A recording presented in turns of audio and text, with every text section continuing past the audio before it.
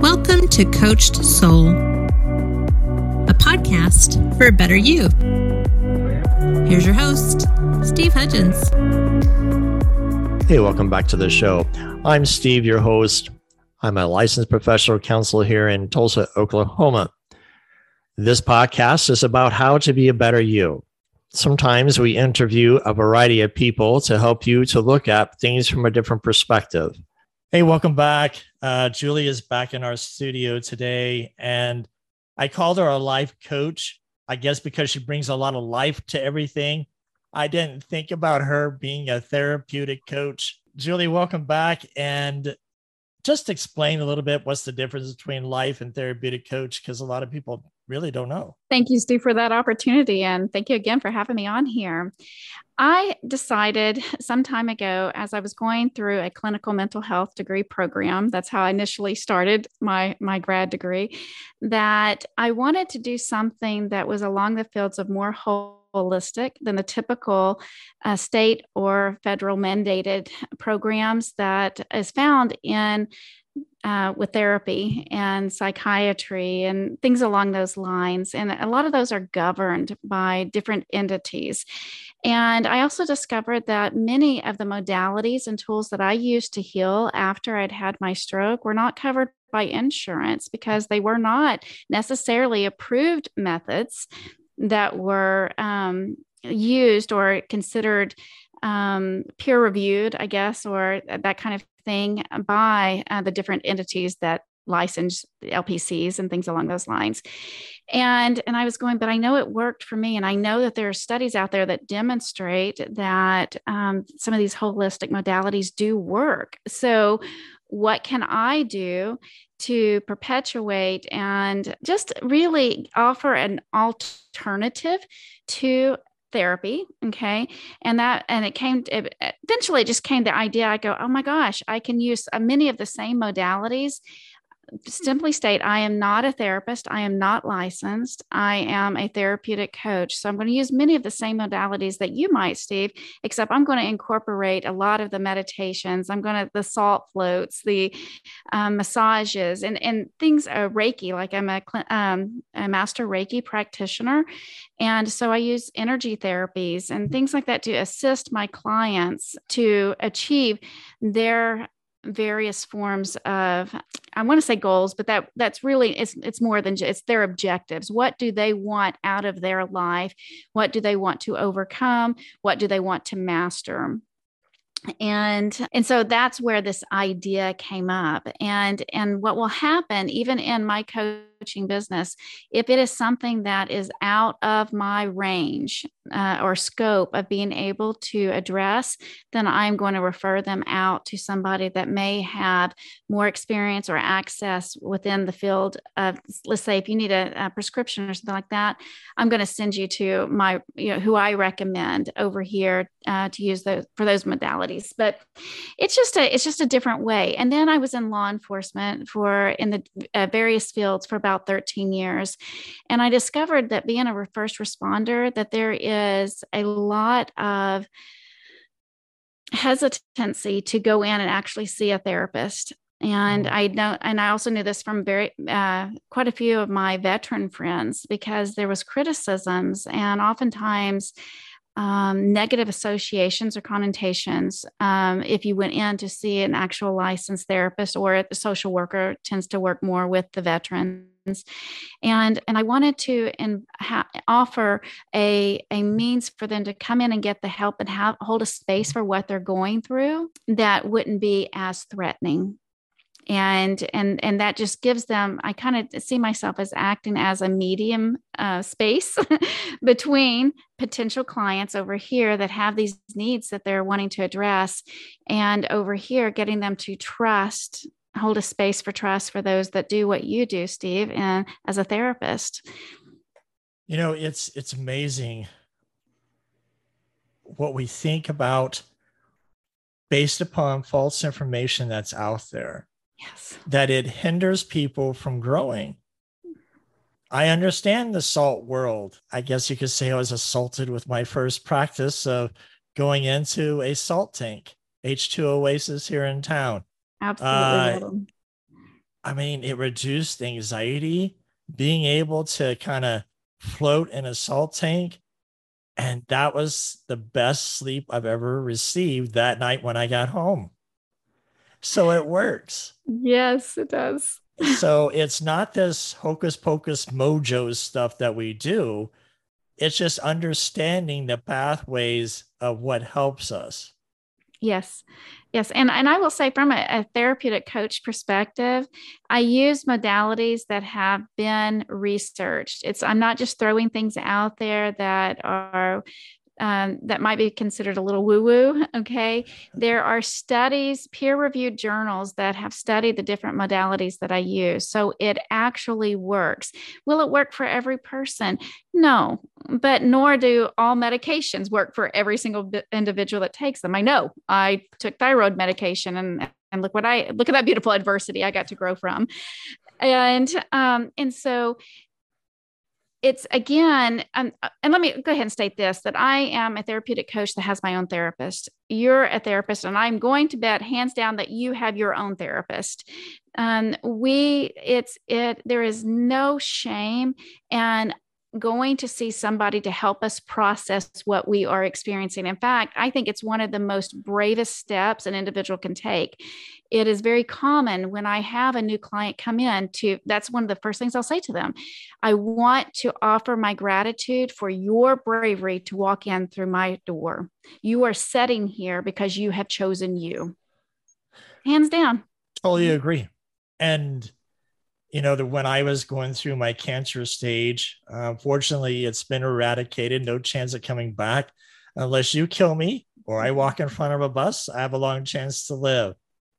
But you're right. I had to have somebody to talk to because of the traumatic experience that I was going through at that time. Because 34% chance of living by 2021, who wants to hear that? And I had to find some way of, friends were there, okay, but it took a therapist to try to help me to go through that process. And I don't think I'm weak. Yeah. And when you go through recognizing I need help, that's where the strength is. The weakness comes from when we don't talk about things. And we have to talk because our brain is constantly processing.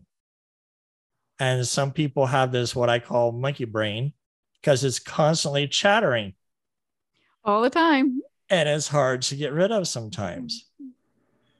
But whether you're, a therapeutic coach or a licensed professional, the ultimate goal is to help you to be a better you. Well, and think about it, Steve, from this perspective. If we want to learn about finances, we're going to go to a financial advisor.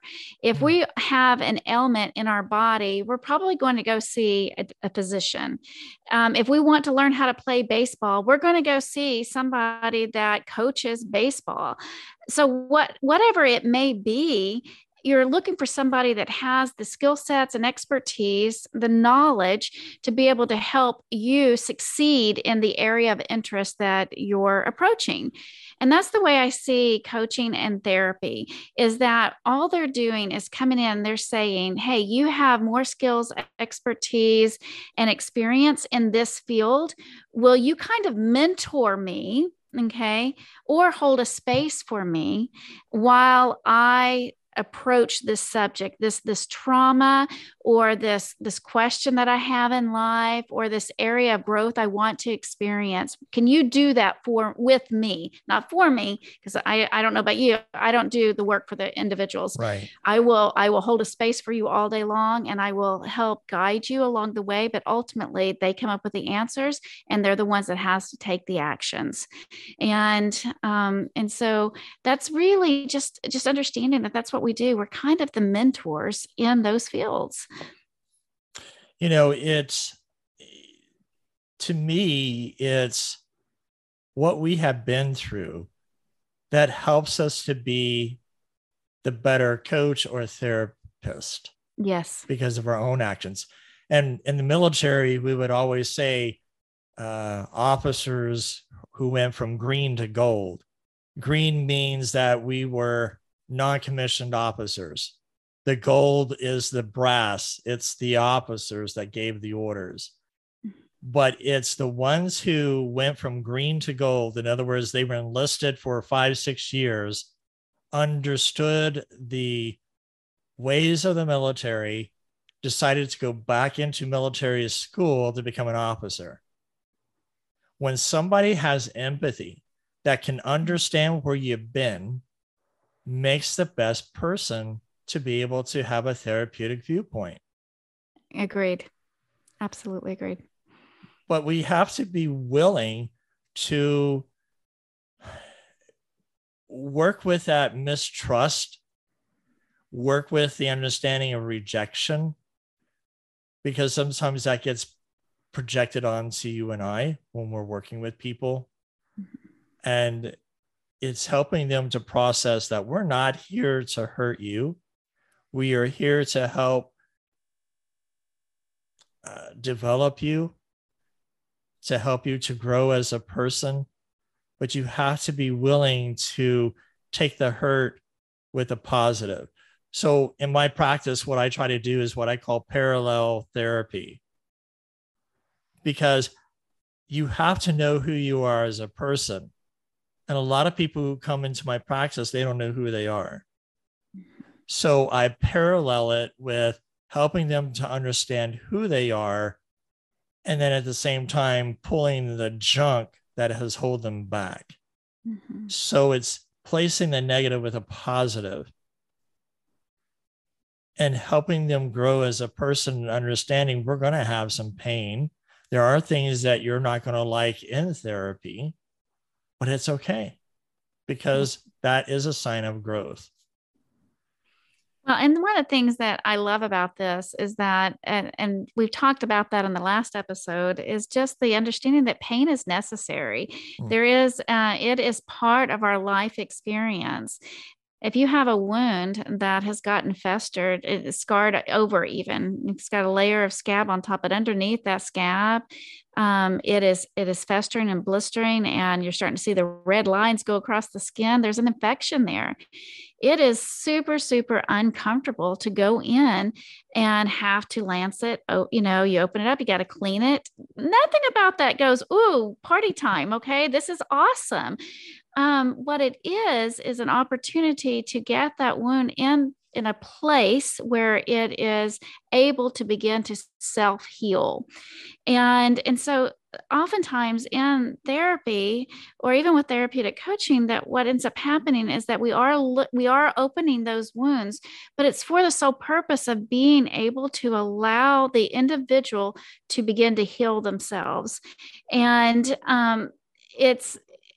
it doesn't always have to be painful. I honestly think a lot of the pain comes from the resistance of wanting to make the changes that need to be made. Good point. But even if it is, you're still in an environment where you are safe. We're going to hold a space for you while you go on this healing journey. And it's okay. And I don't use the word okay as much as you do. I like to use the word you're safe. You are perfectly safe here. Whatever you're feeling, experiencing, sensing, tasting, seeing right now, you are in a space of safety. And I'm going to be right here, not going anywhere. Okay. I like to think of it as giving that person permission to know they're okay. Yes. Because we don't give ourselves permission to be okay. Mm-hmm. And, we have to look at how can we be safe in the moment and be okay, that what we struggle through is normal. We just experience different seasons and different ways of experiencing what we went through. Mm-hmm. You talked about being a best international author. Yes. Talk a little bit about, did the book help you to heal? Exciting to be an author here. Okay, I'm going to be honest. When I was approached with this opportunity from the publishing company, I I have to tell you, Misty just surprised me so much. She's the publisher. And I had this dream that I was going to eventually write books. But the thing is that after one of the things that had not built up yet within me was this confidence to go do it after the stroke. Pre-stroke, I was the person that the grad students would come to and critique their papers. I was just on point. Okay. Afterwards, different story. I had to learn that how to read all over again. So the idea of reading and writing and being able to remember what I had written and was trying to read was out of my scope of what I thought was ability to do it. But what has happened is by being able to be a part of this project and the writing coach, the team, the individuals that were involved in this first book, it allowed me to express just a piece of my life, a piece of my wisdom. I'm not trying to write everything. And the most phenomenal thing happened when that book, y'all will hear me say, when that sucker hit, okay, that's a Southern term. When that sucker hit international best-selling and so many different categories, something in me was so humbled, and it took me to a place of understanding my capabilities and my own abilities that I wasn't yet ready to embrace. And I wouldn't have had I not taken this step to do this project. So I am just hands down an encourager. If you have on your list to write a book, write the book. I don't care if it sucks. I don't care if you co-author. It just do something. There is something miraculous about putting our experiences down on paper and sharing them with somebody else, because you learn really, really quickly. One, you are not the only one that has experienced the thing that you think you've experienced. Right. Okay. Number two, you are inspiring others to be brave and take that next step forward to share their stories, whatever they may be. And I think the third thing is just recognizing, no matter what your spiritual beliefs are, that there is a divinity within you that is waiting to use its voice. And when there's an ability, when you put that on paper, and you guys can't see me, but I'm sitting here trying to write in the air and, with my imaginary pen and paper here, there is something about giving that deity that is you, that is within you, a voice. And it is so incredibly precious. So yeah, that's my story on that. It's just, I am so grateful that I did it the first time. I am in the process of the second, and there will be a third. Eventually, maybe I will, write my own story. I hear you're doing the same. Are you getting ready to write a book, Steve? I am in the process of writing a book based upon just relationships. I've been on this journey that has awakened me to understand who I am and to love who I am. I grew up in a military family that was strict, and you throw faith-based in there, it doesn't mix very well.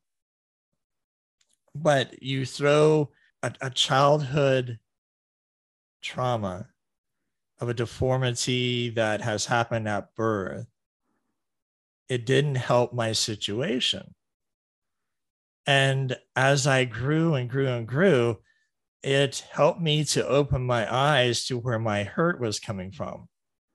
It's difficult to accept a rejection from your parent. And learning that how a parent rejects their child because of a deformity was an eye-opening experience for me.